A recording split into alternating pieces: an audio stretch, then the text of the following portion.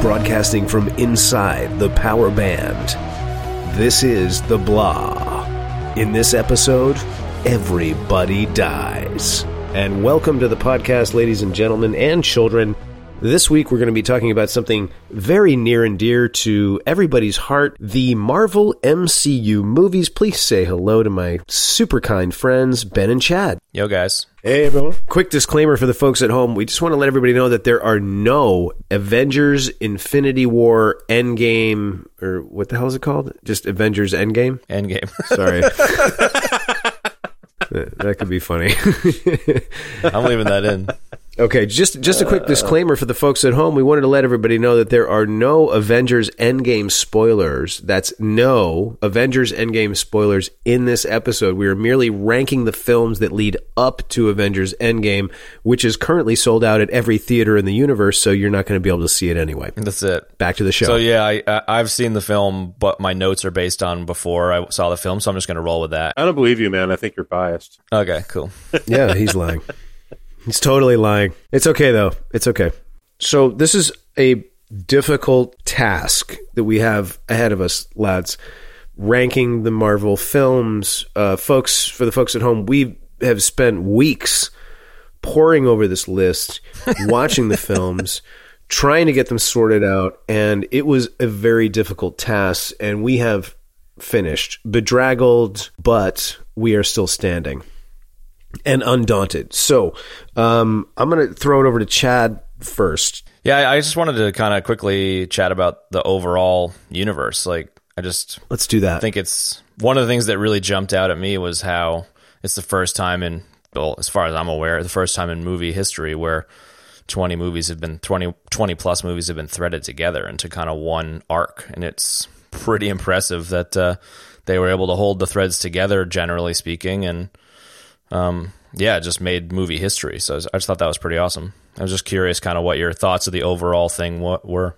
Absolutely. Yeah, I agree. Well, it's a monumental task. And like they've achieved it, like they did a really good job of it too, man. And they managed to sort of please everybody, which is really hard to do, and make great superhero movies that were sometimes too funny. I like the humor, but sometimes I get annoyed with it, like sometimes I just want like a serious superhero movie like Batman Begins, where there's really no humor, but I really applaud what they've done.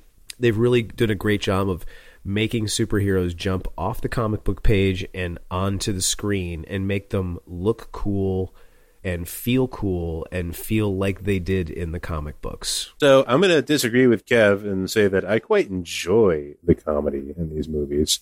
As corny as it can be sometimes, I think it's a really good kind of a corny, if that makes any sense. And that's actually sort of how I, even though I didn't actually do my homework, that was how I initially started ranking my movies. Just for the people listening, this episode is Marvel movies ranked, and I picked my top 10. And then just tried to throw the rest together in the green room. So this ought to be interesting. But he did it in the car on the way over to the studio, folks.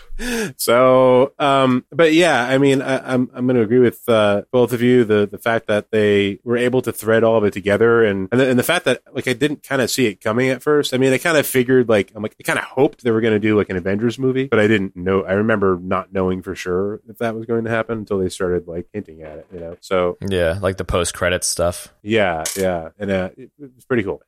I mentioned, I don't know which episode it was, probably Captain Marvel, about how hard it would be to make a comic into a movie versus making a book into a movie. And based on that comment, like it seems like this is the attempt to do it. And it's completely different than any other movie series that I've experienced. And the fact that they were willing to go 20 movies deep with it is pretty awesome. Yeah, it's really awesome, man. And the fact that like Thanos is a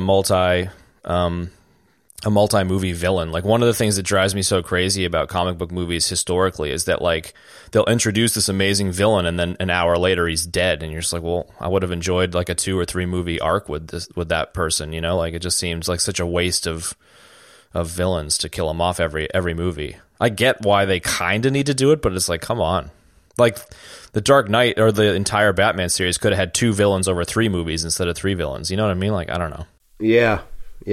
So, As far as the 21 movies go, we can barely talk about one movie in a show. So, like, it seems like going with a bottom 10 versus top 10, give or take a movie or two, is potentially a way to split them up. Like, when I was watching them, I kind of ended up in a place where around about half of the movies were what I would call good movies, and the other half were either like borderline good movies or like there were a handful of really kind of crappy ones. I mean, in my opinion, there's a couple of crappy ones, but I had a hard time once I got to the middle, like the top, the top of the bottom 10 and the bottom of the top 10. It's like they're all movies that I liked. You know, it's hard to say like which ones are like better than not. You know what I mean? Better than others. I guess I just did it like when I did my list, and I was saying, you know, if you do it quick, it's almost better because you don't have time to overthink it.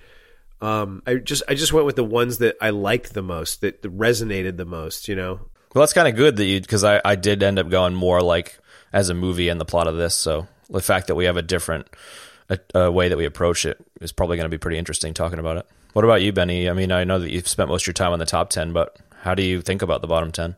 I would, the way it works in my mind is there would be like one, and then the next one would be like one with a decimal point, and the next one would be like one with, and then so there would be like, I don't know, 19 of them. And then like the last three would be like two, Yeah, shit. Yeah. So what's the worst movie? We were talking in the green room earlier, and Thor: Dark World, definitely number 21. Yeah, I have to agree. Like I almost knew that faster than I knew what number one was. Yeah, right. I ended up watching a few of these. My kid was sick over a period of like 10 days, so I had plenty of time to kind of like watch some of these movies. And I ended up watching like Dark World again for the first time in years. I just kind of forgot about it. And previously, like, I had thought Iron Man 2 was at the bottom of my list, but it turns out like it's quite a bit higher up, and Thor: Dark World is definitely the worst one. I think it's a piece of shit. Wow. I don't think it's a piece of shit, but it's like, it's not great. Yeah. No, it's a piece of shit. It didn't strike me as memorable. Like, I've watched it several times because I'm like, was I spacing out in the middle of it or something? And every time I watch it, I'm like, it's like, I don't know, maybe I am spacing out in the middle of it because it's just not holding my attention.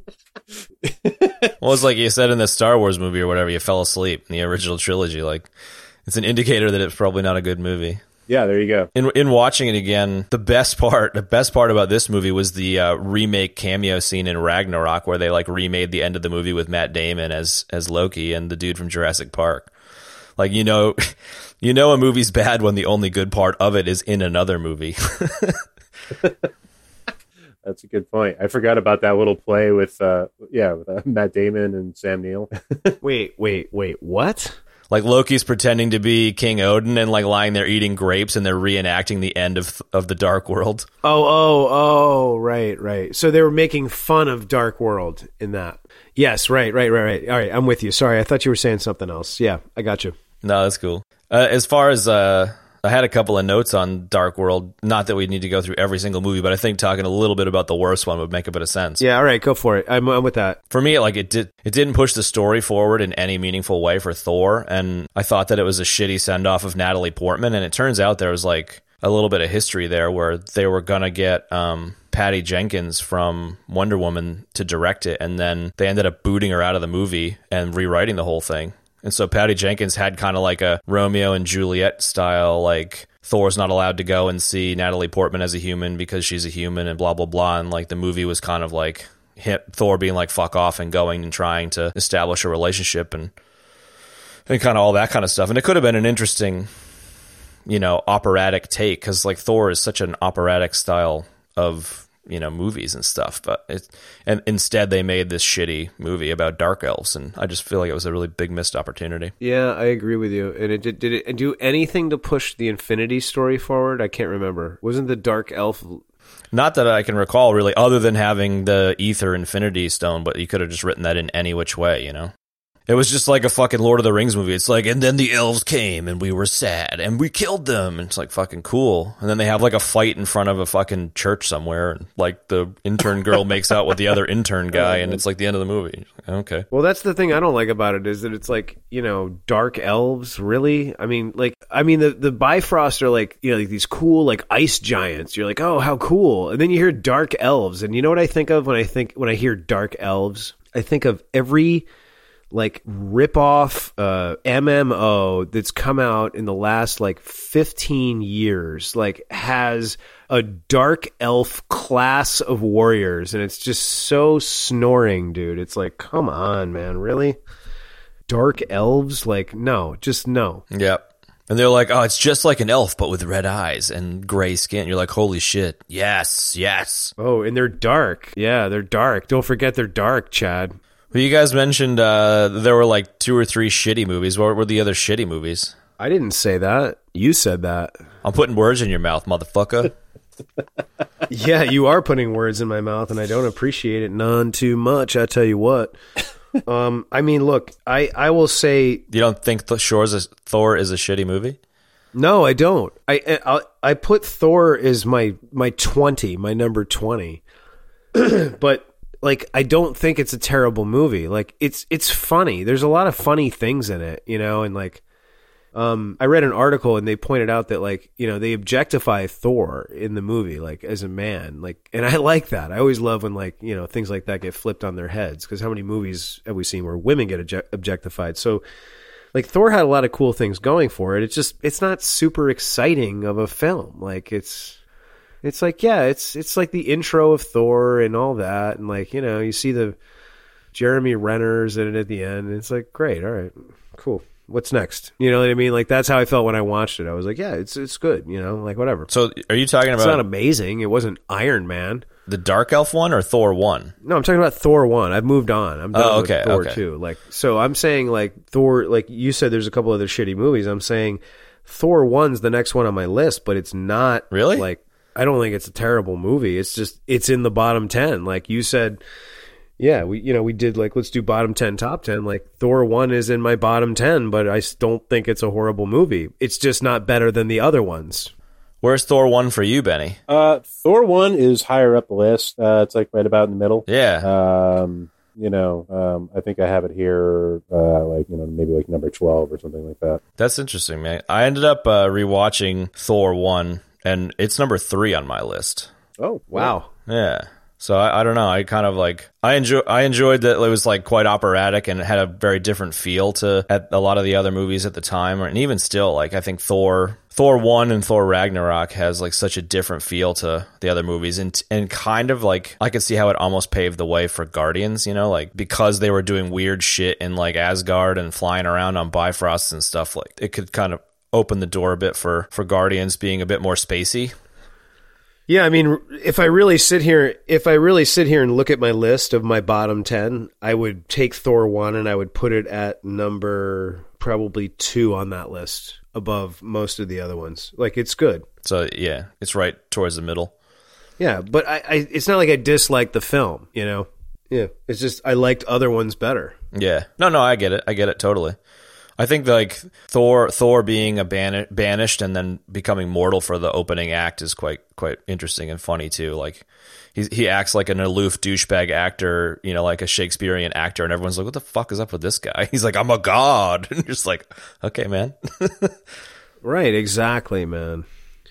Like when he drinks that beverage and he smashes the cup, it's so great. Yeah, I know. We were talking about the comedy aspect of it, but Chad, you brought up like I forgot about the fact that like what you were talking about with Guardians of the Galaxy and the whole kind of sci-fi aspect of it. Like I forgot how much of an impression like their portrayal of like Asgard and all of that had an impression on me when I saw the movie. Like I think of it as like being funny, but at the same time, like I thought they did a really good job of bringing Asgard and the Asgardians and all of that to life and making it legit. Make it live and breathe, totally. And give it depth as well, Ben. Yeah, I agree with you. The only thing that I didn't really appreciate about Thor, and kind of a lot of the really early movies, was like the hero worship, some poor girl is a damsel in distress, or like, in Iron Man, like he just like sexually harasses Pepper Potts for like the entire movie, kind of stuff that like you might have gotten away with 15 years ago in movies, but now it's just kind of like, all right, can we get over this like damsel in distress bullshit?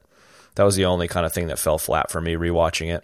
Yeah, I suppose. Yeah, it doesn't rate very high on the wokeness scale. Yeah, that's interesting. I liked it. I liked that it was way lower on your guys' list and higher on mine. Like it's interesting to see where the differences are. So what's next in the poopy movie department? All right. So in the spirit of keeping this list moving, what was your number 20, Ben and Chad? Yeah, I've got Thor: Dark World as the bottom, then Cap, Winter Soldier, then Age of Ultron. So those are my bottom 3. Jesus. Wow. Okay, Ben, what was your number 20? Yeah. Age of Ultron was my next shittiest, next to Thor: Dark World. At the bottom of my list, as you know, is rather improvised. So I'm just kind of looking at the names of movies right now. Maybe rethinking some things here. I want to say maybe it's Iron Man 2. Yeah, that's fair. Before rewatching it was definitely the bottom of my list, and after rewatching it moved up a bit, but not much. Yeah, I just moved Thor up my list, actually. Thor 1 deserves way more. As far as Ultron is concerned, I've got a note like it should be called Avengers 2: Return of the Hover Carrier, because these fucking hover carriers are going to be the death of me. I've got Avengers 1, a new hover carrier, Avengers 2, Return of the Hover Carrier, and Captain America 2, the hover carrier strikes back. Like, it's just like, for fuck's sake with these hover carriers. I was gonna say I disliked Age of Ultron because I just thought it was really convoluted. It was almost like there was just too many things going on at once, and it was just like really like nothing was done well, and the pacing and timing of it was just really wonky and not good. Yeah, it was. Yeah, I mean, there was some cool stuff to like about it, like Quicksilver, Scarlet Witch. That was great. I really liked that opening sequence in that film is probably the strongest thing in it. Like, there's some just great shots of like the entire team, working through that forest, just taking dudes out. Like, that was great. Yeah, that was cool. That was cool. And I thought I do like the whole genesis of Ultron and simultaneously the genesis of Vision. That's what I was going to say. And incorporating the Infinity Stone in there. Like, that stuff was really, really cool. And having the Vision become like, especially like Jarvis and just like taking it into the real world. Like, I'm a huge Paul Bettany fan. It's like, okay, now like he totally deserves to be in those films. So like, that was great for me too. I really like that, but I get it. It's just not like awesome. The redeeming quality of that entire movie for me was the introduction of Vision, because I always thought Vision was a great character, and Paul Bettany as Vision is even better. Like, I'll give it a little credit for that for sure. But I will say this, Ben, and this will sort of play to what you're saying, is that like the whole like scheme of the movie, like, I mean, it's just way like classic supervillain. I'm going to put jets on this chunk of Earth and fly it up, and then I'm going to drop it on the Earth, and then there will be no more people on the Earth. And it was like, okay, we got to save everybody. Like, I don't know, man, just too dumb. Whatever. Too hackneyed. I got a let's all get grumpy with each other and destroy a city. Yay is like the only note I've got below fart noises as the top note on that one. Wow, dude, that's crazy. Back to Chad's point, it's almost as if they were like Marvel movies for a portion of time were just really trying to suspend disbelief on like making really large, heavy objects fly. Yeah, there you go. Yeah. Exactly. And it did. It had a hover carrier. That's it. It sounded like you were shocked with my bottom 3. Was it that you thought Winter Soldier was weird at this number 20? I think Winter Soldier it's easily in my top 5. It's so good. I love it. Really? Yeah, see, I wasn't a big fan of it. And we'll talk about that later. We can talk about that later. So just to confirm, I just did some swapping. Age of Ultron is now my number 20. and are we just sort of universally agreeing that Age of Ultron is number 20? Yeah, it's at bottom 3 on my list for sure. Okay, so let's move to number 19. Chad, what is your number 19? I got Avengers 1. Is number 19, or I thought Winter Soldier was number 19? I mean, I've got Like, I'm not really concerned with the numbers overly. I've got Dark World at the bottom, then Captain America, Winter Soldier, and then Avengers: Age of Ultron. Fair enough. So it's not overly different from what you're saying. And then I've got Avengers. I get it. Okay. So we'll circle back to Winter Soldier when we get towards the top of the list because it sounds like it's yours. But the next one for me is the first Avengers movie. Those 4 movies I consider bad movies. Like, I didn't like the movies. The rest of the movies were either borderline or good movies. All right. Why didn't you like Avengers 1? I think it was a waste of a movie. I think it really was. Like, I think it's a great example of a vanilla origin story. Like, it's like blah blah blah, fucking Macy's Day Parade, alien worms fly in and we save the day. Like, it was just like the baddie in the movie like just didn't do anything for me. You know, like I feel like for me, Captain America: Civil War is a better Avengers movie than Avengers 1. Like, it pushes the Avengers storyline forward. Everyone gets grumpy with each other in like a really interesting way. Like, I feel like it could have been handled a lot better, and I just thought it was a boring vanilla origin story. My list agrees with you. Okay, all right. I had it way higher, but whatever. Yeah, I agree. I disagree too, but I do see what you're saying. Yeah. The only other note I've got on Avengers 1 is the post-credit scene where they're eating shawarma silently is the fucking best thing ever. Like, I remember being like so stoked with that. That is the best thing ever. That is good. Best thing ever. No, Avengers first movie is ever. Like in the middle of my list. Yeah, so it's not overly different. But. Yeah, it's right around Thor. Yeah, right. Yeah, I would say Avengers 1 is probably towards the lower half of my top 10. You know, it's should I talk about it now or should I talk about it later? Yeah, talk about it. All right, I'll talk about it now. It's the first team up movie, and you know, I saw it in Santa Monica, and it was 11 a.m. and the place was full of nerds. I was wearing Captain America garb, not a costume, but a garb, and like it was just awesome. Everybody was cheering. There was so many great things going on in that movie that were just epic and awesome, and it was the first time a movie like that had been done, and that in and of itself earns it a higher spot. And that's why it's so hard with Ultron and Infinity War to like, you know, they're never going to be like that movie because that movie was the first movie like that. First movie excitement. Yeah, exactly. One thing that I will say that did bother me about it, I know you have a longer list, Chad, is that I hated Captain America's costume, number one. And number two, he did not move or fight the way Captain America should in that movie. And that did not start happening until the Russo brothers took it over and started doing it in Winter Soldier.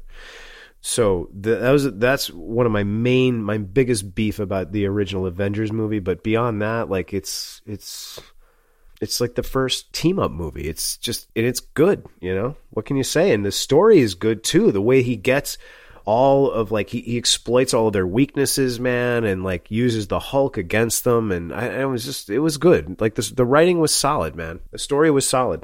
Maybe more specifically than for me is like the antagonist didn't do much for me and felt very vanilla, and I feel like it was a waste of a good setup. You know, like it just has the potential. I feel like a lot of the movies for me that didn't do it for me were because the antagonist was either two-dimensional or just like boring, you know? Like I found Ultron boring. I thought Jarvis as the anti-Ultron really great, but like Ultron as an AI could have been handled so differently, and the rest of the movie could have stayed reasonably similar, and it would have made it a much better movie. And like a better villain in Avengers 1 could have made it a much better movie for me. So like it wasn't that the whole movie sucked, it's just that like a major piece was missing, and therefore like it just didn't do it for me, you know? Right. And plus when we get to Avengers, we're going, oh, it's Loki. Oh, well, we've already seen Loki. It's not like we haven't seen him before. You know what I mean? So, you know, it's not a huge surprise. It's like, oh, it's Loki. Okay. You know, whatever. I get it. What other movies are in the bottom handful for you guys? Okay. So Avengers. So Chad, Avengers was your number 4? 4 from the bottom. Yeah. Okay, I'm gonna do Iron Man 3 is like my number 3 or 4. I did like the film, but it just doesn't. I don't know. Both of the Iron Man 2 and 3 were in a reasonably similar ranking for me. It was just kind of like what. Yeah, I got same old. Ben Kingsley was interesting for Iron Man 3, and that's it. Yeah.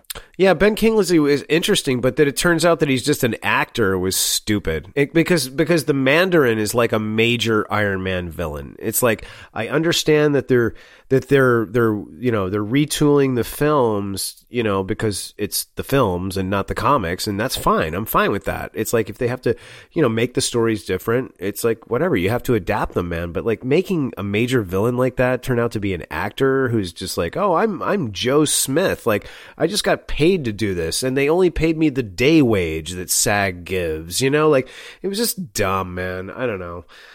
And yeah, so that's. Well, it's a great example of taking like a major villain from the comic and just ruining it. Yeah.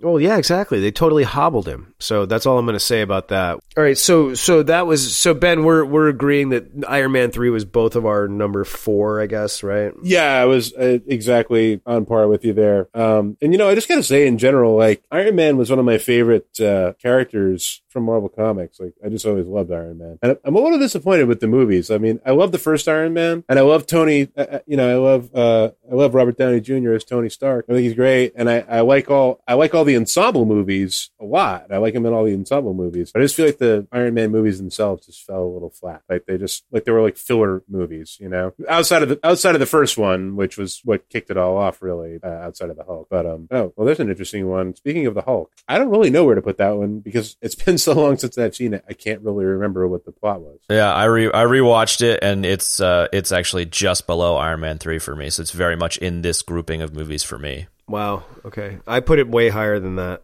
Not that it was a bad movie, but just that it's, not, yeah, I just wasn't huge on it. Right. I get that. Hulk for me is, let me see. I had it at number, it's the second from the top on the bottom 10. It's in the bottom 10. Okay. But it's closer to the middle of the whole schmeal. Like I liked it. And like, as much as, like, I'm not surprised Edward Norton got, replaced with Ruffalo. He's great, and he did a great job in it. And the story's good, and the way it's all like structured, and the whole thing with Brazil, and like it paid a lot of homage to the TV show too, which I dug. You know what? That's right. And just that whole thing of him searching for the cure. Like he was really searching for the cure. And it wasn't until the end that he started to embrace being the Hulk. And he still didn't even really embrace it. You know what I mean? He was still just trying to be like a normal guy and get back with his girlfriend and all of that, man. And I thought it was really good. And, Tim Roth he's a monster actor, man. He's so good. And he was great as Neil Blonsky, dude. And I mean, and what's his face as, Thunderbolt Ross, William Hurt as Thunderbolt Ross was great, man. So I really thought it was good, and it's a good movie. It's a really good movie. I had a hard time putting that one actually because I was like, you know what, this movie deserves more than it's got. Yeah, I think you got to give it some leeway being the first one too. Like you do. Cinema in general, plot lines and stuff in general have come a long way in 10 plus years. Absolutely, man. And like people were like, oh, they fired Norton and this, and everybody wants to forget about it. And it's like, I don't want to forget about it. It's a great movie, And it was like the Hulk was savage in that movie, dude. It was really good. So that Hulk is like number, 12 for me, I guess. In the middle. That's a good point. I think it deserved a higher rating than it got for me because I just basically wrote it down as I thought of it in order with with everything else. But I would also say I think that version was a lot better than the Eric Bana movies. Yeah, well, definitely better than the Ang Lee version, man. No doubt. Ang Lee is interesting, but it is a bit of a weird choice for that one. Yeah.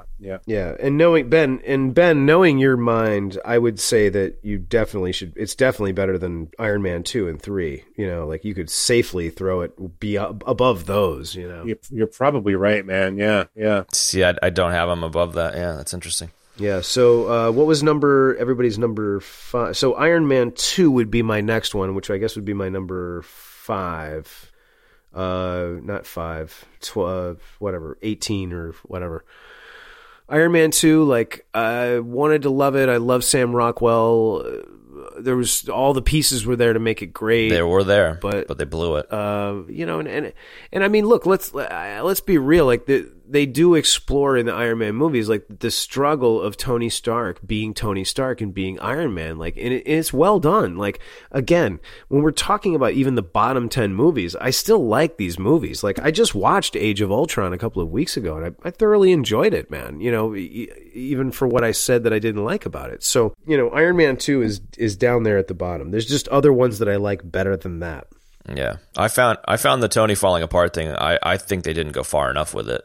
Personally, I really enjoy that they went in that direction, but the PTSD alcoholism thing, they really could have gone deep with it, and it could have really been like a low point for Iron Man where he doesn't redeem himself by the end of Iron Man 2, and then he redeems himself either in an ensemble or in Iron Man 3. Like, there was an opportunity for there to be a multi-movie arc instead of it just being like, you know, a hero's journey in each movie where, you know, he falls apart and then 30 minutes later he's not falling apart anymore. You know, it could have been like an entire movie of him falling apart. Yeah. Sure. Seems like there's a theme going on with like the cramming in these movies. Like there was like a period where they hadn't quite figured it out yet, and they were really just trying to like cram something into one movie instead of like letting things breathe a little bit, you know, which is why, like, you know, we've done a lot of complaining about like shitty villains, and it's, you know, you were talking about Thanos being like spanning movies, and, you know, it's like these characters don't get a chance to mature. They're like thrust into your face, and then, you know, their entire arc takes place in like a, you know, a tiny portion of the movie, really. So, you know. And that's, I think, where my biggest frustration is that there were a handful of movies that I consider wasted, and that time could have been spent fleshing out some of the better stuff, you know, like if they, in hindsight, like we're looking backwards in hindsight of 20 movies. These guys were making them, everybody was making them as they went along. So, like, of course there's going to be mistakes, but yeah, like we do have the benefit of hindsight. Absolutely. We also have the benefit of improvement too, I think. You know? Like I think they're getting better at it. You know? Definitely. Which is strange, because you think by now you would, I mean, to be honest, I do have a bit of fatigue with these movies. I resist going to see it, but then when I finally do, I'm like, that was really good. You know? Ben's trying to be too much like the comic book guy, but he's got too much love in his heart. I was feeling a lot of fatigue as well in general, but even like Infinity War last year was kind of like, okay, that was actually pretty well done, you know? So it kind of reinvigorated it a little bit.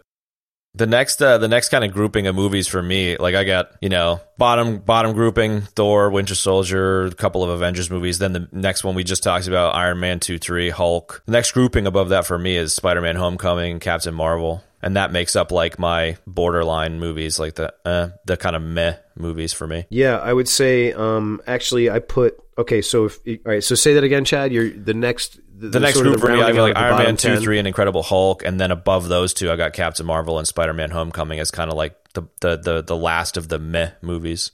Yeah, the next one up for me would be Cap 1. Yeah, right. Although I might have to revise that because, and that's literally from like origin story fatigue. Yeah, that's fair. Yes. I get that. I might have to reimagine or revisit that one. But it was just, you know, I mean, they did a great job with the CGI, making him look all feeble and, you know, and small and stuff. But there's a lot of time spent there and not a lot of time spent watching Captain America kick ass with a shield, you know.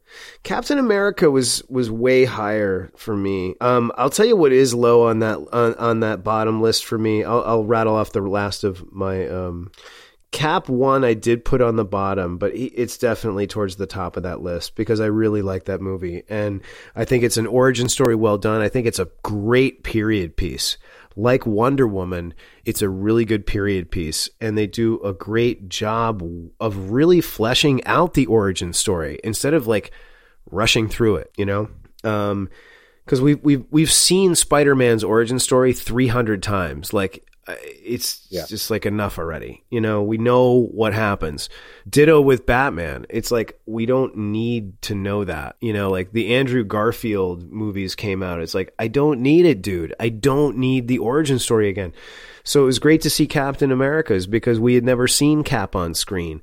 And while the uniform again was, the uniform was cool in that one, actually. That was like, he had like the cool, like, raw dog brown leather like accents, you know, going on in that uniform, and that was tight, dude, for sure. And like his his like commandos that went with him were awesome, dude. Like Neil what's his name? God, I love that actor, and I can't think of his name right now. He played Dum Dum Dugan. Yeah, his band of merry men were kind of cool, right? Exactly, yeah. It was cool, and I really like the way they did the origin story. It's a great period piece, so that was higher on my list. What I also had at the bottom was, I did have Hulk, but it was higher up there. I just talked about that. I put Black Panther down there. I love the movie, but it's just, there's movies I like better than that movie. Ditto with Guardians of the Galaxy 2. Like, I gotta be honest, man. Like, the whole thing of like Ego the planet and like going to Ego the planet, but he's a person and a planet, like when they go to live, hang out on him, whatever the hell that means. Like, it was good. It just did not hold my interest. I was ready for like, all right, Guardians of the Galaxy 2, I want to see some space shit and some cool stories. And like, it was just like, okay, let's go to like Ego, and he's going to talk about how he fell in love with Peter's mom and like Peter's like, you know, anxiety about all this stuff. I don't know. I was like, no, just no. The story was fine. They should have done something different for GOG 2. That's what I think about that. Infinity War. Like, if I have to put a movie in the bottom 10, I put Infinity War, because there's other movies that I like better and I think are better. And really, I think the biggest thing, somebody else said this. I didn't say this. I read this and I agreed with it. So I'm going to say it here. And it was on HuffPost, is that the greatest thing it has going for it is that all the characters are in it. And it's also its greatest weakness, because they can't spend a lot of time on each character. And I think, like one of you was just saying, you know, like, I don't know. It's like, should have been more about Thanos. That's a fair assessment, but that one scored higher for me because... Yeah, me too. Fair enough. I don't know. I'm kind of a sucker for the ensemble cast. You know? Yeah, I'm with that. I'm with that. And I thought that, you know, that's a movie where maybe the whole of it fell short, but I really liked the like the little arcs in it, you know. And it was kind of the same for me with Guardians of the Galaxy 2, by the way. I'll agree with you that I didn't quite dig the whole Ego arc. But, you know, in general, the arc of like, you know, Quill discovering, you know, kind of like through that experience, discovering that, Yondu, thank you. Yeah, you can edit out all those Oz and ums. You know, was like his true father or whatever. Like, I like that. And, you know, just whatever, all the smaller details in the movie, the subplots were more fun. Yeah, no, I'm with that. Well, for me, GOG is just out of my top 5. Guardians of the Galaxy 2 is number 4 on my list. Wow. For me, Guardians of the Galaxy 2, I think what you just said, Benny, like the arc leading towards Yondu being the dad and the Ravager funeral, it just like really elevates that movie. Mm-hmm. I felt like it had a bit more heart than the first Guardians. Even though the first Guardians was good, like it was maybe touched on a bit of origin fatigue for me. Like, while I found the prison sequence like funny, like it wasn't really earth-shattering either. Like, I think for me, the pop culture references and the unique flavor really like elevated the Guardians franchise for me. And as I mentioned in other shows, like I prefer Guardians 2 to Guardians 1. Like, it took me a while to kind of get my head around Guardians 1. So for whatever reason, it just ends up higher up the list for me. Yeah, I'm with that. And then you mentioned Black Panther. For Black Panther, it's not in my top 10. Like, it's right in the middle. Like the Wakanda secret advanced country stuff was interesting. It kind of like, in a way, like I don't know if they did it on purpose or if this is insensitive or whatever, but it kind of reminded me of like the Coming to America thing of like the kingdom where, you know, they all have this weird hidden kingdom shit going on. That might be totally insensitive, but it just like reminded me of it. I think somebody did a parody type thing somewhere along the line about that. I could be wrong, but yeah, I mean that's pretty low hanging fruit right there. So I'm sure somebody must have. I feel like I remember reading about that. Like I enjoyed Black Panther, and it was like a decent origin movie, but it just like as a movie was like okay, whatever. And I don't think this whole like you have to worship the movie because it's diverse. Like I find that really tired. I'm going to let the movie stand on its merits. And like, I think it's fantastic that there is a diversity of movies being made, but it doesn't mean I have to like it. Wow. Chad Walsh is losing a chance for brownie points for being super woke by putting it in the bottom of my movie list. I think like The Genius Sister was cool and Michael B. Jordan was cool, but otherwise it was like a pretty generic origin story aside from the some of the elements of like the hidden African country stuff, which was cool. Yeah, I totally like the Secret World stuff. I really like the tech. I like, really it was well done, but like that definitely falls into the origin story fatigue thing for me as well. What was in your kind of grouping of those movies, Benny? Did you get to that? Well, no, Black Panther was in the same area. In the middle, we're talking the first Avengers movie, the first Thor movie, Captain Marvel, Black Panther, Spider-Man: Homecoming. Yeah, Spider-Man for me was a bit of a whatever. I mean, I like the actor that plays him and stuff, but I kind of preferred Spider-Man in the ensemble Avengers movies as opposed to his standalone. It kind of like Hulk. I didn't realize, but they can't make Hulk standalone movies because Sony owns the rights, so they can only have Hulk in ensemble movies. But I love what they've done with him in the development of his character. But then how do they make the Incredible Hulk then? They chose to pay Sony a fat chunk of money, and now they're not choosing to do it anymore because they would have to give them too much money. I did not know that. So if you actually watch the Incredible Hulk, like it opens with a Sony opener. So instead of paying millions to Sony, they've put his story into the Avengers movies. Okay, so let's start with the top 10. Yeah, so the very, very middle of, since it's just, there's the top 10, bottom 10, and a middle movie. My middle movie is Ant-Man, and then the bottom of my top 10 is Black Panther and GOG1. So that's the next grouping for me. Fair enough. My number 10 would be Spider-Man: Homecoming. Yes, it's all same vein. That is my number 10. Yeah, it's a great movie. And just to play to one of your points, Ben's point from earlier, I love Tony Stark and Iron Man more in Spider-Man: Homecoming than I do in the Iron Man films. That's interesting. Yeah, well, I mean, it's true. Like, he's better. He's pretty funny in it, for sure. Yeah, he's really funny in it, and he's great. And the whole idea of, like, are you ready? Are you, man enough, big enough? Like, this is a lot of responsibility. Like, that whole thing and him mentoring him is just I like that dynamic. It's great. And how he makes his suit and all of that stuff. It's great. And I love Tom Holland's great. And Michael Keaton as the Vulture, he's awesome, man. Yeah. But again, like, he's dead by the end of the movie or whatever, and it's just kind of a bit wasted. They gotta start sending more supervillains to supervillain jail instead of killing them off. You know what I'm saying? Like, yeah, really, dude. Marvel's Arkham Asylum. You know what I mean? How cool would it be to see like Michael Keaton like busting out of fucking super villain jail and just, like someone smuggled some nano wings in or something that like unfold. No, that's a cool story for another MCU film later, man. For sure, man. It would have. Yeah, that's what I'm saying. So my number 9 is going to be Captain Marvel. Like, I just saw it. I loved it. We just talked about it, but I don't know. I already said everything I liked about it. It's like a couple weeks ago. I'm not going to go through it again. It's a good movie. It's a really good movie. The only thing I would add to the Captain Marvel conversation we had previously is, like, the more I think about it, the more I feel that my dislike of the way it was handled is because it was rushed. So it really plays into what you were saying before, Benny, about them like cramming stuff in, where like you've got Iron Man, even if they wasted a couple of them, like you've got 3 Iron Man movies to get Iron Man up and running. You've got 3 Thor movies. You've got, Yeah. You only have 1 Captain Marvel movie, and she's supposed to be the baddest ass savior of the universe kind of character, and they give her 1 movie to do it. If they had done 2 Captain Marvels instead of 1 Captain Marvel, an origin and a kind of like build up to the Avengers stuff, like I feel like it would have hit much better. But because they crammed it all into 1, I feel like it fell a bit short for me. So the more I think about it, the less grumpy I am about the movie, and the more I think they should have given it more room. Yeah. They should have brought her in sooner, maybe. Yeah, that's a good assessment. I like that. Where does Ant-Man fall for you guys? Did you guys mention? No, I haven't gotten to Ant-Man yet. It's in the top 5 for me. Okay, cool. We'll come back to it. Did you have anything else you want to say about Captain Marvel? I kind of shifted gears there. I do not. I was going to move on to number 8. We already talked about it. Okay. You can listen to the episode that we did. We don't have any time, so we got a lot to get through.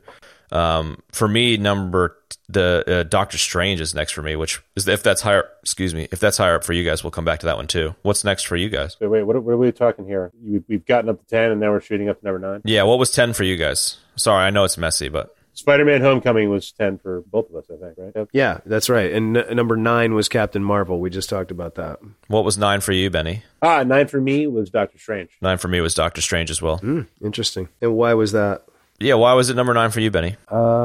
Let's see. I really liked the movie. The only reason it came down at number 9 was I liked the other ones better. You know, kind of like what you said with Black Panther. You know, it's like, it's not that it was a bad movie. I just liked the other ones better. There was a lot of stuff I really liked about it. I thought the visual effects were fucking amazing. It was like straight out of the comic book or something. You know, Yeah, they were great. It really gave it a flavor. Yeah, it was one of the first times I remember, you know, I mean, you see so many visual effects these days that, you know, you kind of, it's just like, I mean, if we had seen this shit when we were like 10, we would have like, our heads would have exploded. But yeah, absolutely. but that's the first time visual effects in a movie like have hit me as something substantial in quite some time. And yeah, it was just, I mean, I was never a huge fan of Doctor Strange back in the day, but you know, of course, I'm aware of the character because of the Avengers and whatnot. And I think Benedict Cumberbatch was fantastic. Let's see, I really love the character Wong. I thought he was. Yeah, he's great. He was great. And the Sorcerer Supreme. Tilda Swinton was great as well, dude. I mean, I put that film as number 3. I thought, like, I never watched it. I never read it when I was a kid. I knew nothing about him virtually, and I absolutely loved the film. Cumberbatch knocked it out of the park. They really brought that whole magical side into the MCU with that film, and they did a great job doing it. And plus, they had Mads Mikkelsen as the villain, who was awesome. Like, what's not to like? Wong was great. He was funny. The whole journey, you know, it was like they managed to combine the origin story and have a great story at the same time and not make it a tedious slog, you know what I mean? Which was great. Yeah, for me, you asked why, I forget the question you asked, but it was something along the lines of like why that's so low or something like that, or why it ranks lower than some of the other movies. So for me, it ranks lower than a lot of the other movies that are above it because I found a lot of the other movies above it pushed the MCU Infinity Gauntlet storyline forward, and I kind of liked the movies that focused on the development of the overall arc as opposed to the origin stories. So it's kind of, you know, it's up there. It's, you know, it's in the top group of origin stories for me for sure. But I preferred the movies that pushed the Infinity Gauntlet story forward. So like, you know, I don't know whether they borrowed from Inception or Inception borrowed from Doctor Strange based on, I didn't read the comics, but like I loved the kaleidoscopic kind of Inception-y effects, and like the doorway portal stuff was like a Howl's Moving Castle kind of thing. So I really enjoyed that a lot, and I loved the humor a lot too. Like him being like a sarcastic douchebag, I found really, really entertaining. Right, but he's like, he gets redeemed sort of at the end, unlike Tony Stark, which is cool. Yeah, he kind of pulls his head out of his ass. Yeah. Well, he takes the responsibility really seriously at the end, which is great, you know. Yeah, for sure. Yeah, while remaining a sarcastic douchebag. Yeah, you mentioned Iron Man was your number 9, I think, Kev, right? Yeah, it's like in the 8-9 area. It's 8 for me. Yeah, interesting. Yeah, I had to put it in the top 10. I mean, I honestly haven't watched it in so long, but it's Iron Man, dude. It's like one of the films that started the whole thing, and it's a great movie, and Favreau did a great job with it. So it's like, it's there. That's all I'm going to say. Yeah, it's number 2 for me. Yeah, for me, it's a classic example of a quality comic book movie, and it was willing to take some risks, which I think unlocked a lot of potential for all of the movies that followed it. It wasn't just the same old kind of Tobey Maguire Spider-Man bullshit. It was like, you know, he was a bit of an asshole and he had an actual arc and stuff. For me, like I mentioned before, the kind of sexual harassment stuff was a bit, you know, it falls a bit flat 10 years later. But, you know, it really kind of, maybe it wasn't the best movie in the world and maybe it doesn't deserve a spot at number 2 on my list because of its merits, but I think it deserves a spot that high on my list because of how much it unlocked in the movies that followed it. So that's where it was for me. Definitely, that's what I'm saying. That's how I feel about Captain America, the first one, and Avengers, which is the next one on my list, which we already talked about, you know. So Avengers is above Iron Man for you. You had Doctor Strange. I got Ant-Man and Wasp as number 8. I preferred that one to Ant-Man. I find both the Ant-Man movies just hilarious, man. I think that their use of comedy and Paul Rudd is just so goddamn good. So great, I know. Yeah. And Michael Pena and his whole little prison crew. Dude, oh my God. All the, like, when he tells a story, and he's like, I was like this and he was like that. That shit's hilarious, man. That shit he is my favorite non-hero character in the MCU. Definitely. That's totally fair. I don't even know the name of the character in the movie. Like that's like I can't remember his name, but that whole thing is brilliant, and Michael Pena just brings it to life. And the one thing I totally forgot about until rewatching it the other night was the ultimate battle at the end takes place in like a child's train set, and it was just like, yep, they're like smashing and throwing shit around, and it's like super actiony, and then it zooms out, and it's just like a Thomas the Tank Engine like falling over sideways. It's just the funniest thing, man. I love how like the final battle is just like a fucking train set. Totally.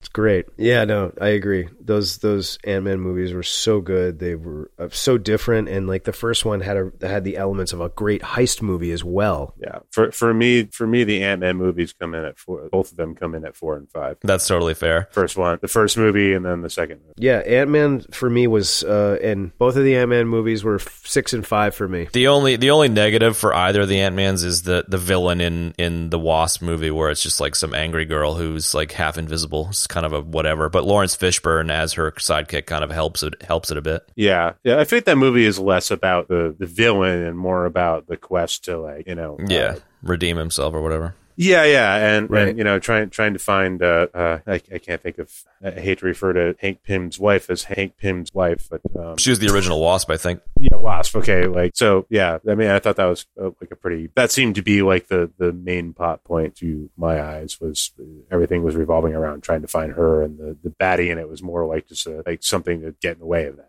Yeah. Which, as you mentioned, like it wasn't the best villain, but it didn't make the movie fall flat as a result. Whereas some of the other movies, the bad villain did make the movies fall flat. Yes, and I gotta say too that Evangeline Lilly is awesome as the Wasp. She's perfect. She plays the character perfectly. Yeah, Michael Douglas as Hank Pym. Those movies, the cast is impeccable. They're really good. The cast in all these movies is just amazing. I've got a list I'll put in the show notes that I saw on IMDb, and it's got like 135 people, like A and B list actors, and there's some stuff that you just totally forget about. There are just some amazing cast people in a lot of these movies, like Robert Redford, for example, as one of the Hydra dudes. Like there's just some awesome dudes and people in this. Oh shit! Yeah, I forgot about that. Right, Gary Shandling was one of the Hydra dudes as well.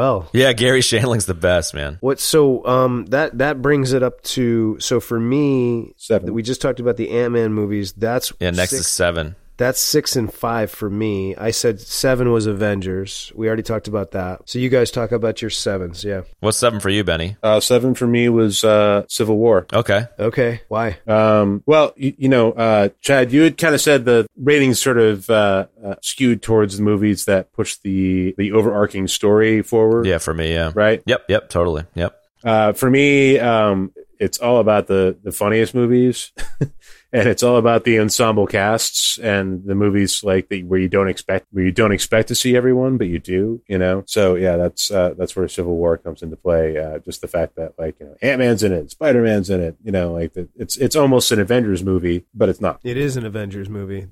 It's the best Avengers movie. I think it should have been. I think it should be the Avengers. I think it should be Avengers 2, in my opinion. Yeah, it's like the incognito Avengers movie or whatever. No, it's Avengers 2.5. I mean, as far as I'm concerned, you could have almost done like Avengers 1 with the Ultron storyline as the villain, and Avengers 2 is Civil War, and Avengers 3 is a combination of Endgame and Infinity War. Like, I kind of feel like that would have been a better 3-movie Avengers, Civil War is so much an Avengers movie. I'm surprised that it isn't one, Yeah, it is, and it's really, really good. It's really well done with a really great storyline about how they have to choose sides against each other, and it's all about morality and what's right and what's wrong. And it's like great to see Cap taking the stance that he does. And I mean, honestly, since we're talking about it, I put Civil War as my number 2 because I think the story's great, man. Yeah. It's really great. Yeah, absolutely. It's extremely high on my list. That whole morality battle and how it tears the friends apart and the team apart, like it's just great.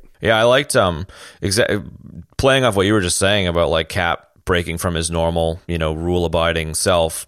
I kind of liked it, Iron Man and his parents kind of thing. He ends up being the person that plays by the rules, whereas Cap ends up being the person that breaks the rules. So it flips that on its head. Yes, very cool. And then it kind of talks about the implications of the Avengers on society with like the UN Accords and kind of them trying to control it. And I thought that was just an interesting layer as well. Yeah. It also pushes, if it kind of went in the realm of it being Avengers 2 for me. Like, it pushes Scarlet Witch and Black Widow coming forward and the consequences of their actions, and Black Panther's got a good intro with it being the introduction of Black Panther. Spider-Man and Ant-Man have great cameos in it. Like, it's just like a really well-rounded ensemble movie for a standalone Cap movie. And like, as you said, it ends with a major rift in the Avengers. So like, it's an example. Maybe I don't know the sequence of when the movies came out, or there's no point in digging into that at the moment, but it strikes me as the first time that they're willing to leave a movie in a cliffhanger. Like, there's a major rift in the Avengers, and it is basically a cliffhanger a la Empire Strikes Back to like lead up to Infinity War, you know? Like, it just is super well handled. Yeah, really well done. Good point too. So what was that? Well, that was 6 or 7? For me, that was 7. Okay, that was 7. My 7 is Cap First Avenger. I think we've talked about it a bit. Hugo Weaving is awesome. I think it's a waste of Hugo Weaving, and definitely it could have been cool to have Red Skull be a multi-movie thing. I think Red Skull is a bit of a wasted supervillain.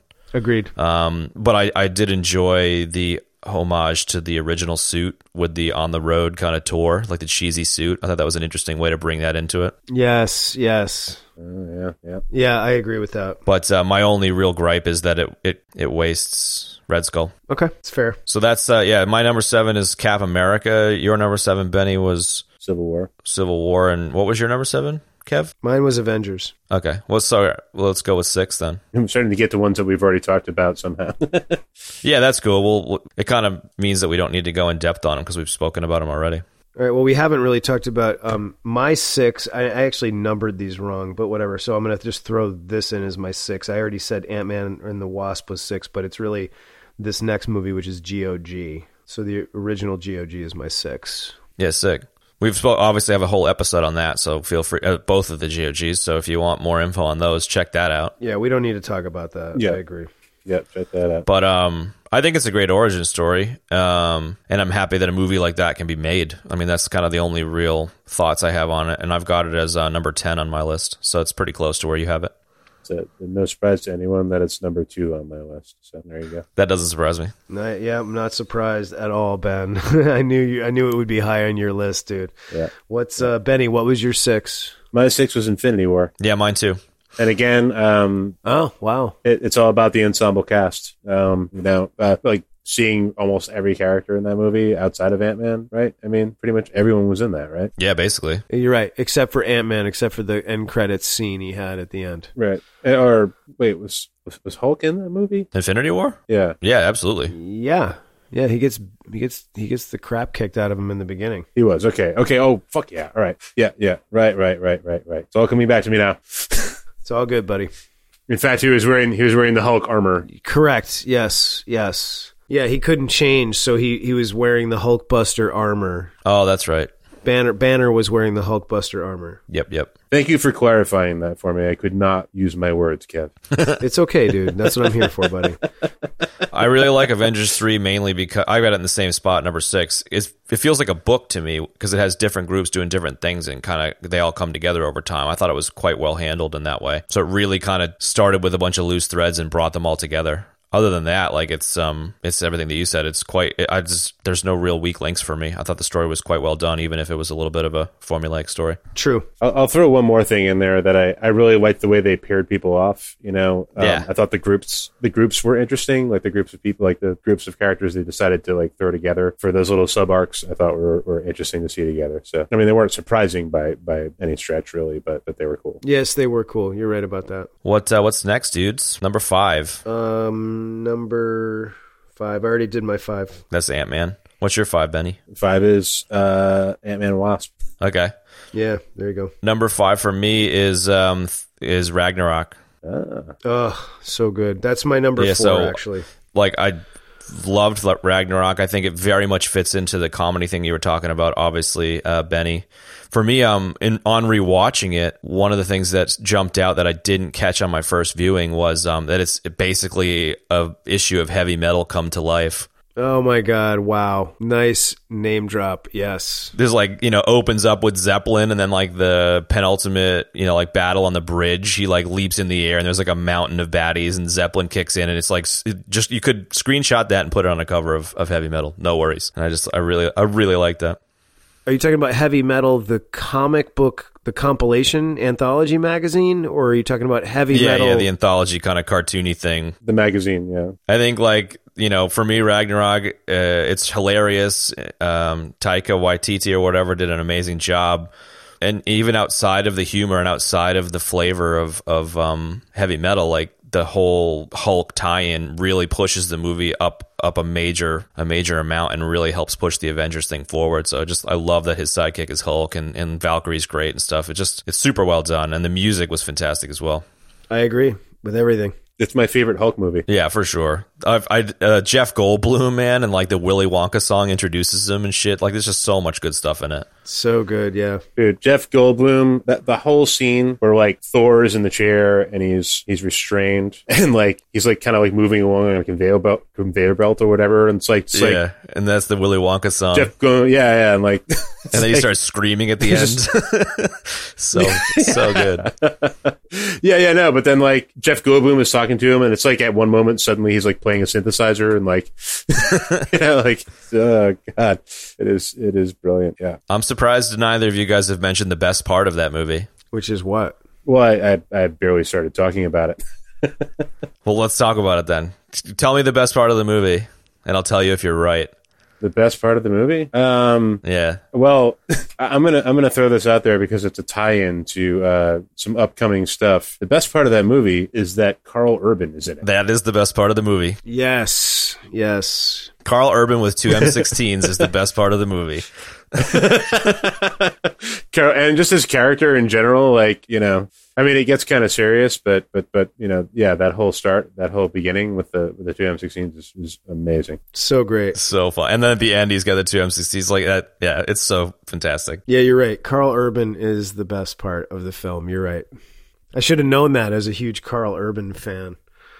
I'm a little disappointed, Kev. Oh my god! A little disappointed. All right, so yeah, Kev. I know, Ben. You should be disappointed. I'm not on my game. All right, number 4. I already said it. Ragnarok. Yeah, number 4 for me is GOG 2, which we've spoken about. So, what's you got a 4 there? It's the first Ant-Man movie. Here you go. Okay, perfect. Okay. Number 3. That's good. 3 for me. We already talked about it. Was Doctor Strange. Cool. Benny? Interesting. Loved it. For me, it is Guardians of the Galaxy 2. Okay, for me, it's Thor, the original Thor.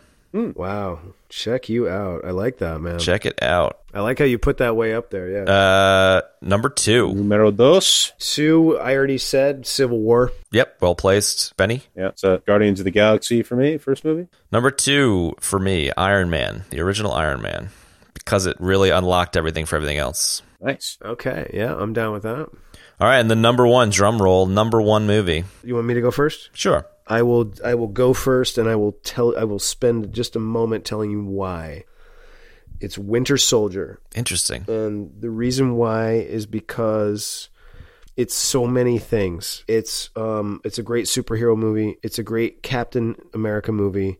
It's a straight up spy movie, and a really good one, man. And you could put that up against some of the greatest spy films, and it would totally hold its own.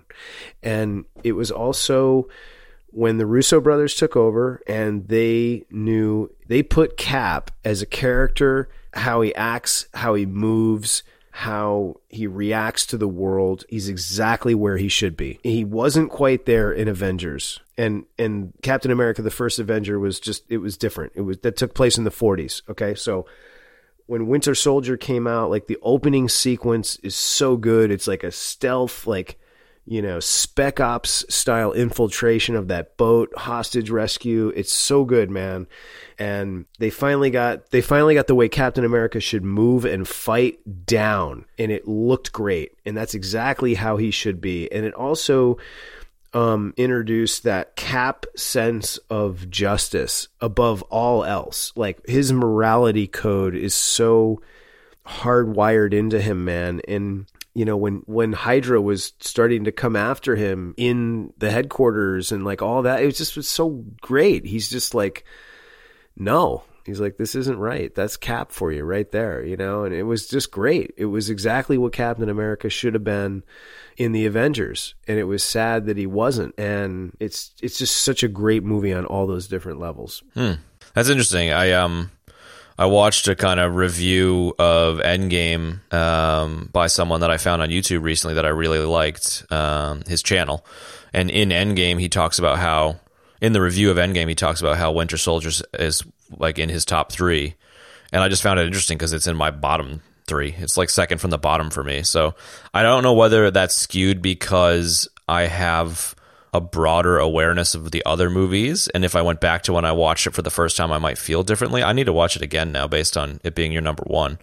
The one little nugget that I didn't mention when we talked about it before that I absolutely loved is on Nick Fury's tombstone, it says "The Path of the Righteous Man," and I thought that was the best little Easter egg ever in that movie. Oh my God! Right. Totally. Oh, that's awesome. So, Kev, that's no surprise to me. We all know that our Wolverine is a huge Captain America fan.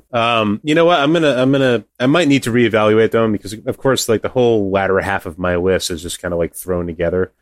I actually don't know that I would touch my top 10 much, but that second part could use it. It came in at like 15 for me, I think. So I think of that as like 15 to like 6 or 7 is like the middle range, or, you know, for whatever reason. That was the first time I saw Cap on film acting like Cap. And that was exciting. You know, the shield play, the fighting, like that action was like, oh yes, that's fucking Captain America. So absolutely. It doesn't fall in a very high humor quotient.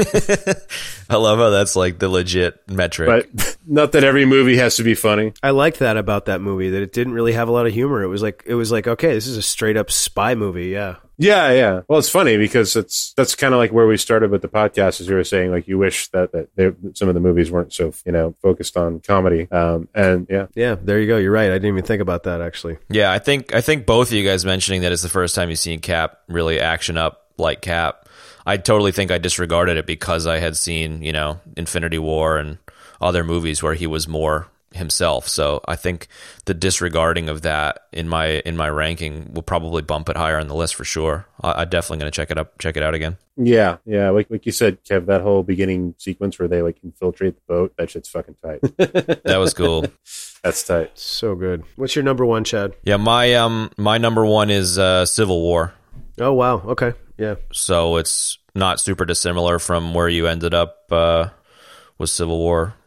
Benny, I think you were number 2, was it? No, Civil War was 7 for me. Yeah, it was my number 2. Yeah. Oh, number 2 for you, Kev. So I didn't. It's not too far from where you ended up, Kev. We've talked a lot about what I liked about it, but I really feel like Civil War was my favorite of all of the MCU because it was an unexpected Avengers. It pushed so many characters' arcs forward, and we've covered it all before. Definitely. What about you, Benny? What's your number 1, dude? Yeah, lay it on us, Ben. So yeah, you guys are going to be surprised. But my number 1 that's the only one we have talked about it. It's Thor Ragnarok. Nice. I'm glad one of us had it as number 1. Same here, and I think it's deserving of number 1 as well. Yeah, and it really took me by surprise because I was such a huge Guardians of the Galaxy fan, and I still am, of course. And it's not like, you know, I don't love those movies, and like these really are like, you know, Thor Ragnarok is like 1, you know. Guardians of the Galaxy is just like a little less than 1, but not 1, you know, or whatever. It's not number 2. But for me, it's all about the cast, you know, is brilliant. The tie-ins, you know, with Hulk, like I said, is my favorite Hulk movie. Agreed. Also mine.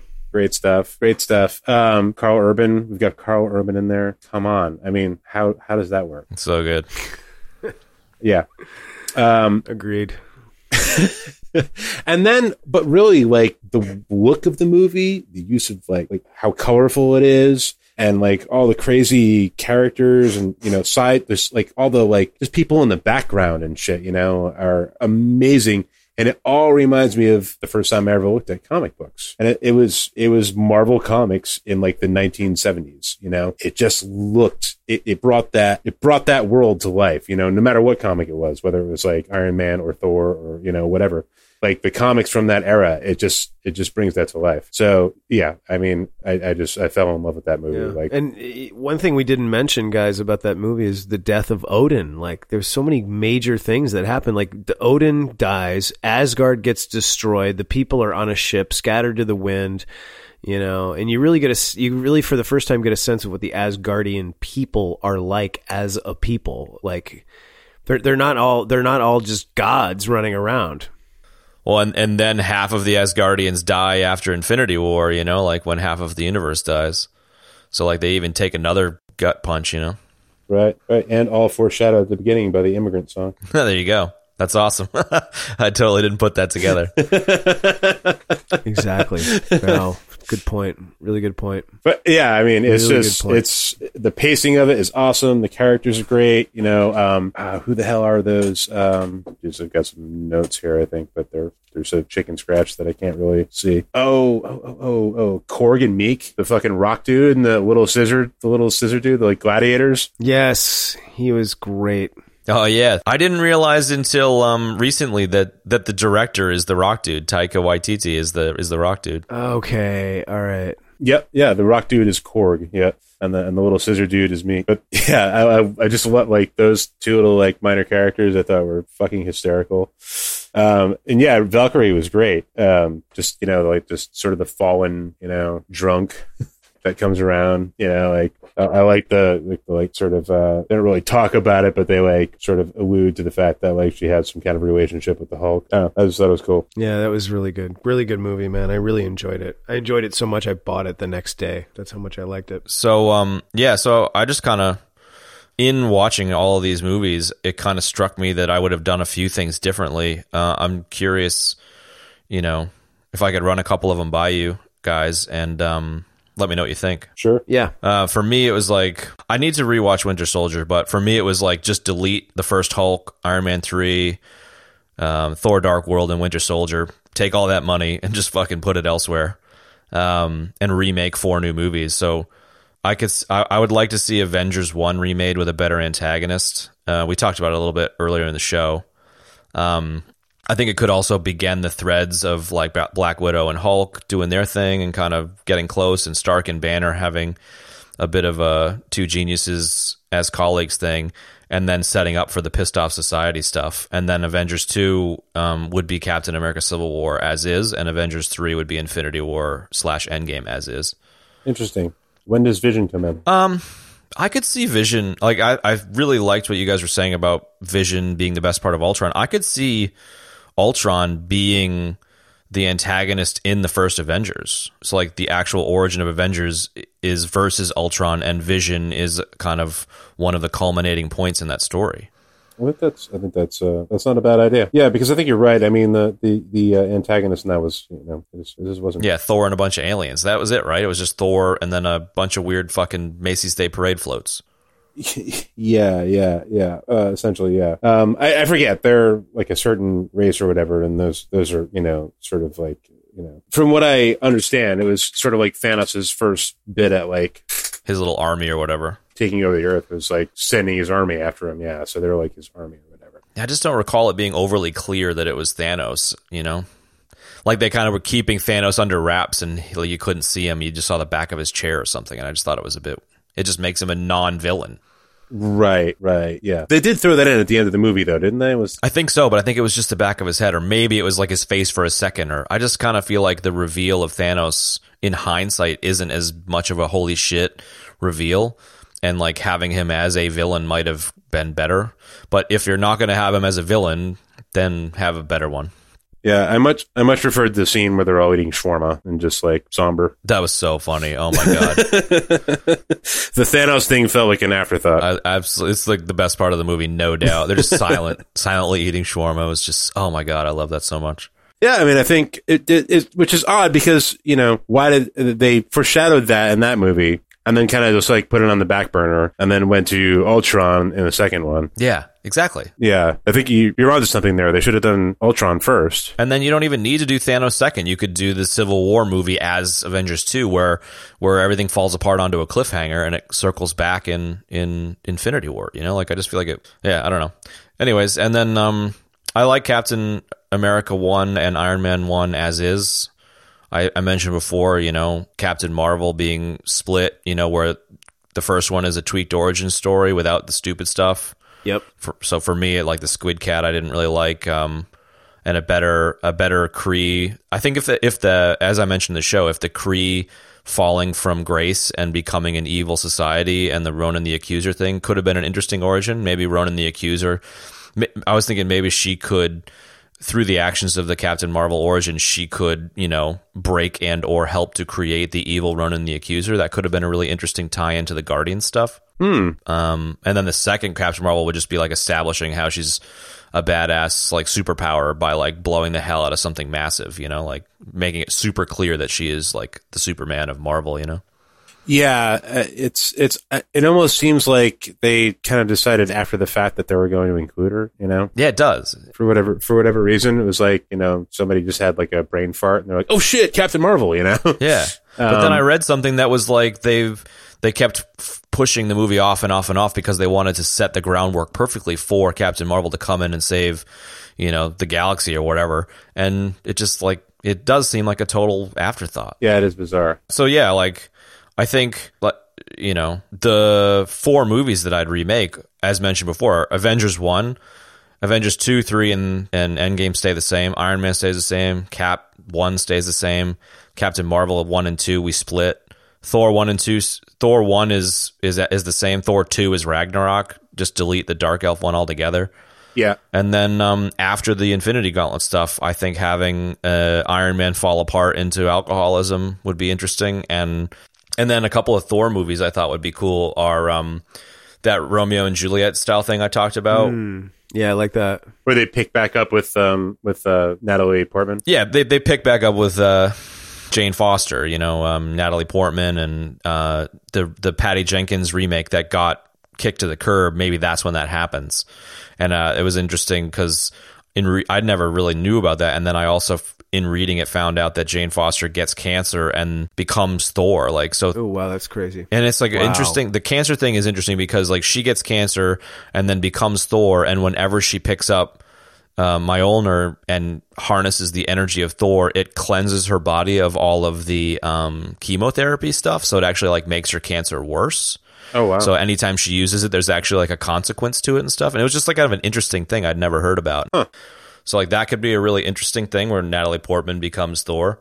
Wow. As like a conclusion to Thor's arc. That would have been pretty wild. That would have been sick, actually. Yeah. Interesting. But strangely enough, Thor Ragnarok was my first choice for movies, and I never really read Thor. Same. I was aware of him as a character in the Marvel, in the Avengers, but I never really read any of the separate story arcs. So that's kind of interesting. So all right, I just recap this for me one more time. So you're changing this up. So Avengers 1 is still Avengers 1? Yeah, just with a better antagonist, so that can I just think they could have leveled it up a bit, and then Avengers 2 is Civil War and Ultron just gets deleted altogether, and then Avengers 3 and 3A are Infinity War and Endgame. So like we talked about that a bit in the show, so there's not a hell of a lot of ground to cover unless you have a thought. I think, okay, let me start from the back and go forward. I think I like all that Jane Foster stuff. I think having her become Thor in the films would be too much. I do like the Romeo and Patty Jenkins Romeo. I think Patty Jenkins should have directed the second one. B,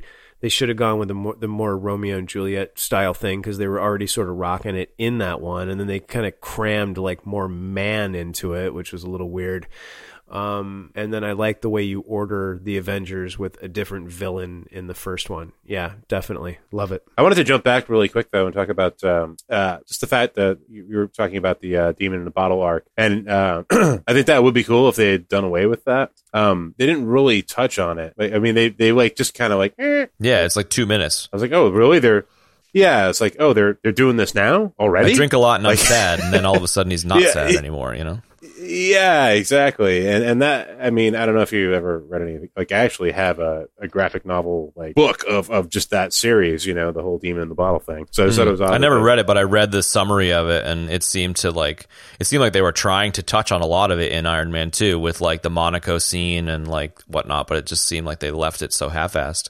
Right, yes. They just threw us a little kiss of that arc, which was interesting, I guess, if they were going to ever do it at all. But I think it would have been better served if they had spent more time on it. Yeah, or just leave him broken at the end of the movie instead of redeemed in an hour and a half of movie, or whatever. Yeah, exactly. Like Civil War did. Like Civil War leaves Avengers broken, and I think it elevates the movie as a result.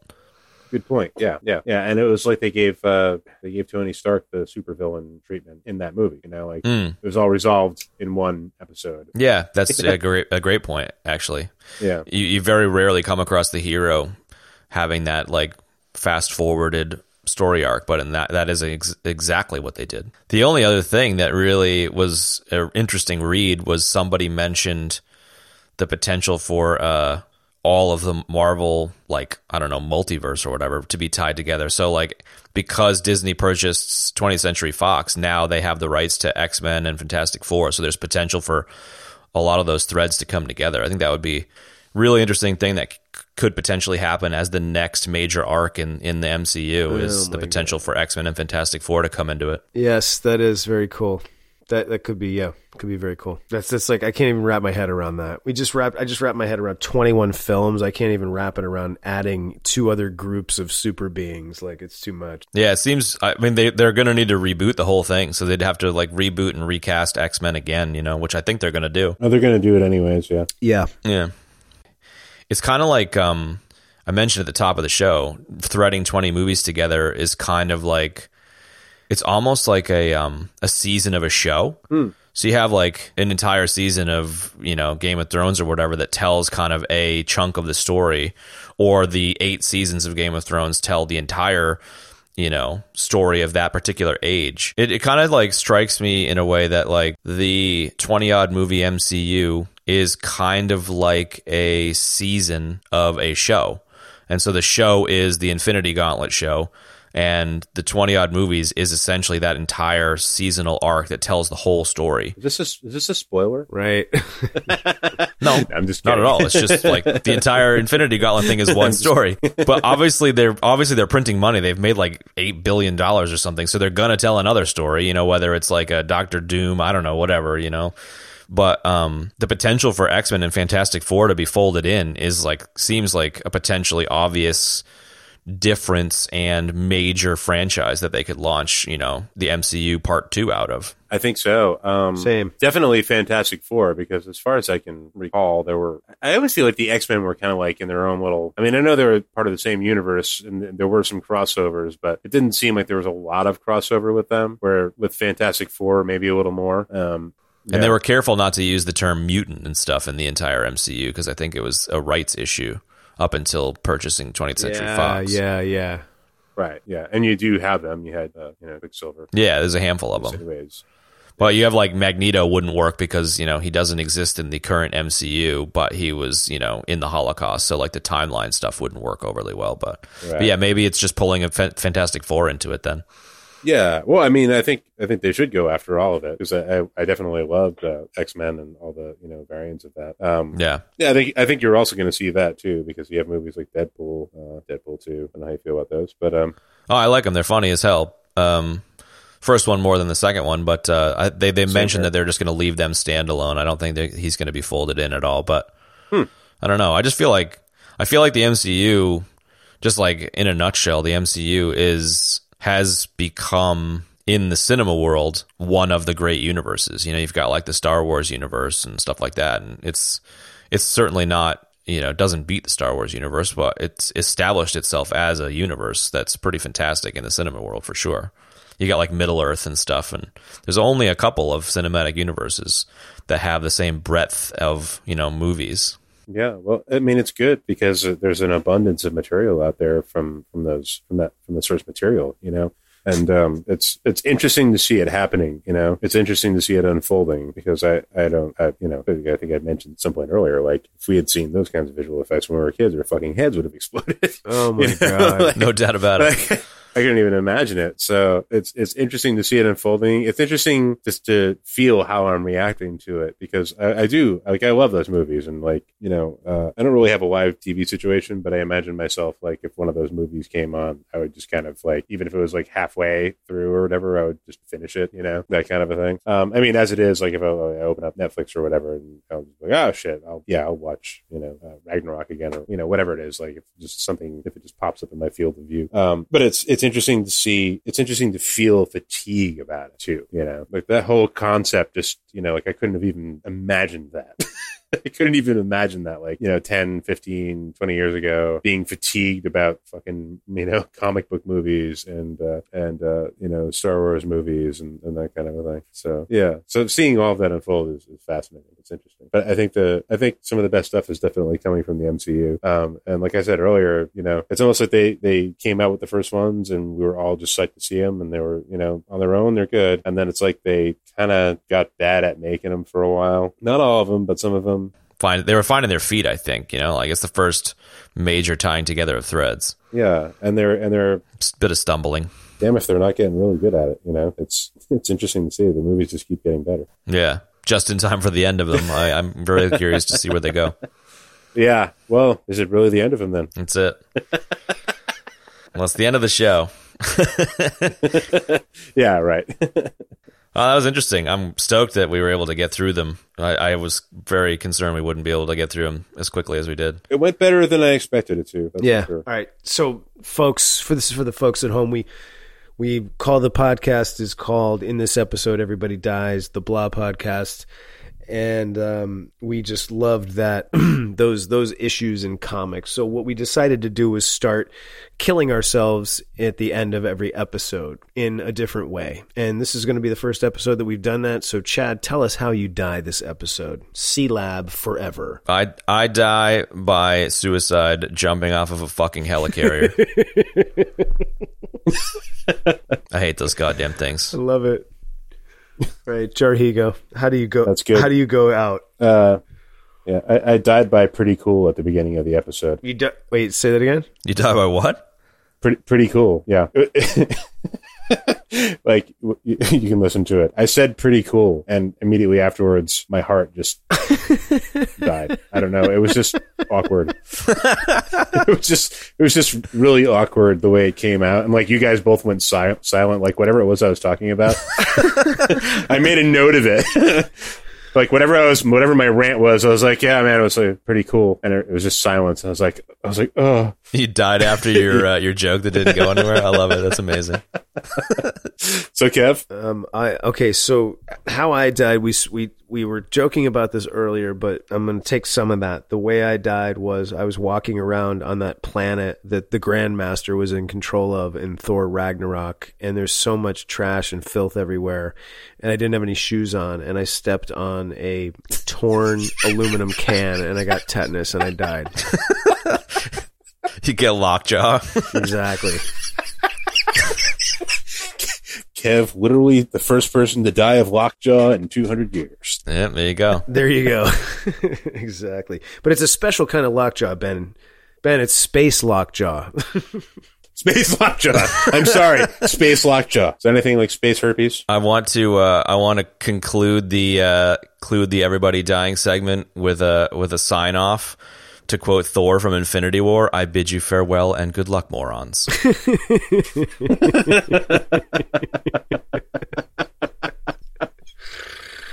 Oh my God. I love it, man.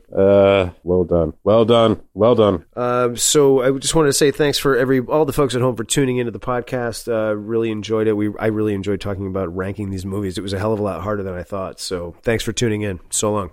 Thanks, guys. Thanks, everyone. And that's going to wrap up this week's episode. If you want to find links to the stuff we spoke about today, you can find them in the show notes in your podcast app of choice or at the website ebd.fm/9. If you have any thoughts on the show or an idea for a topic, hit us up on Twitter at ebdpod. You can find me at Molverine on Twitter. That's MOHLVERINE. Chad is at ChadNormal on Twitter. And Ben is at Jarhigo on Twitter. That's JARHEEGO. Thanks for joining us. We'll see you next time, folks.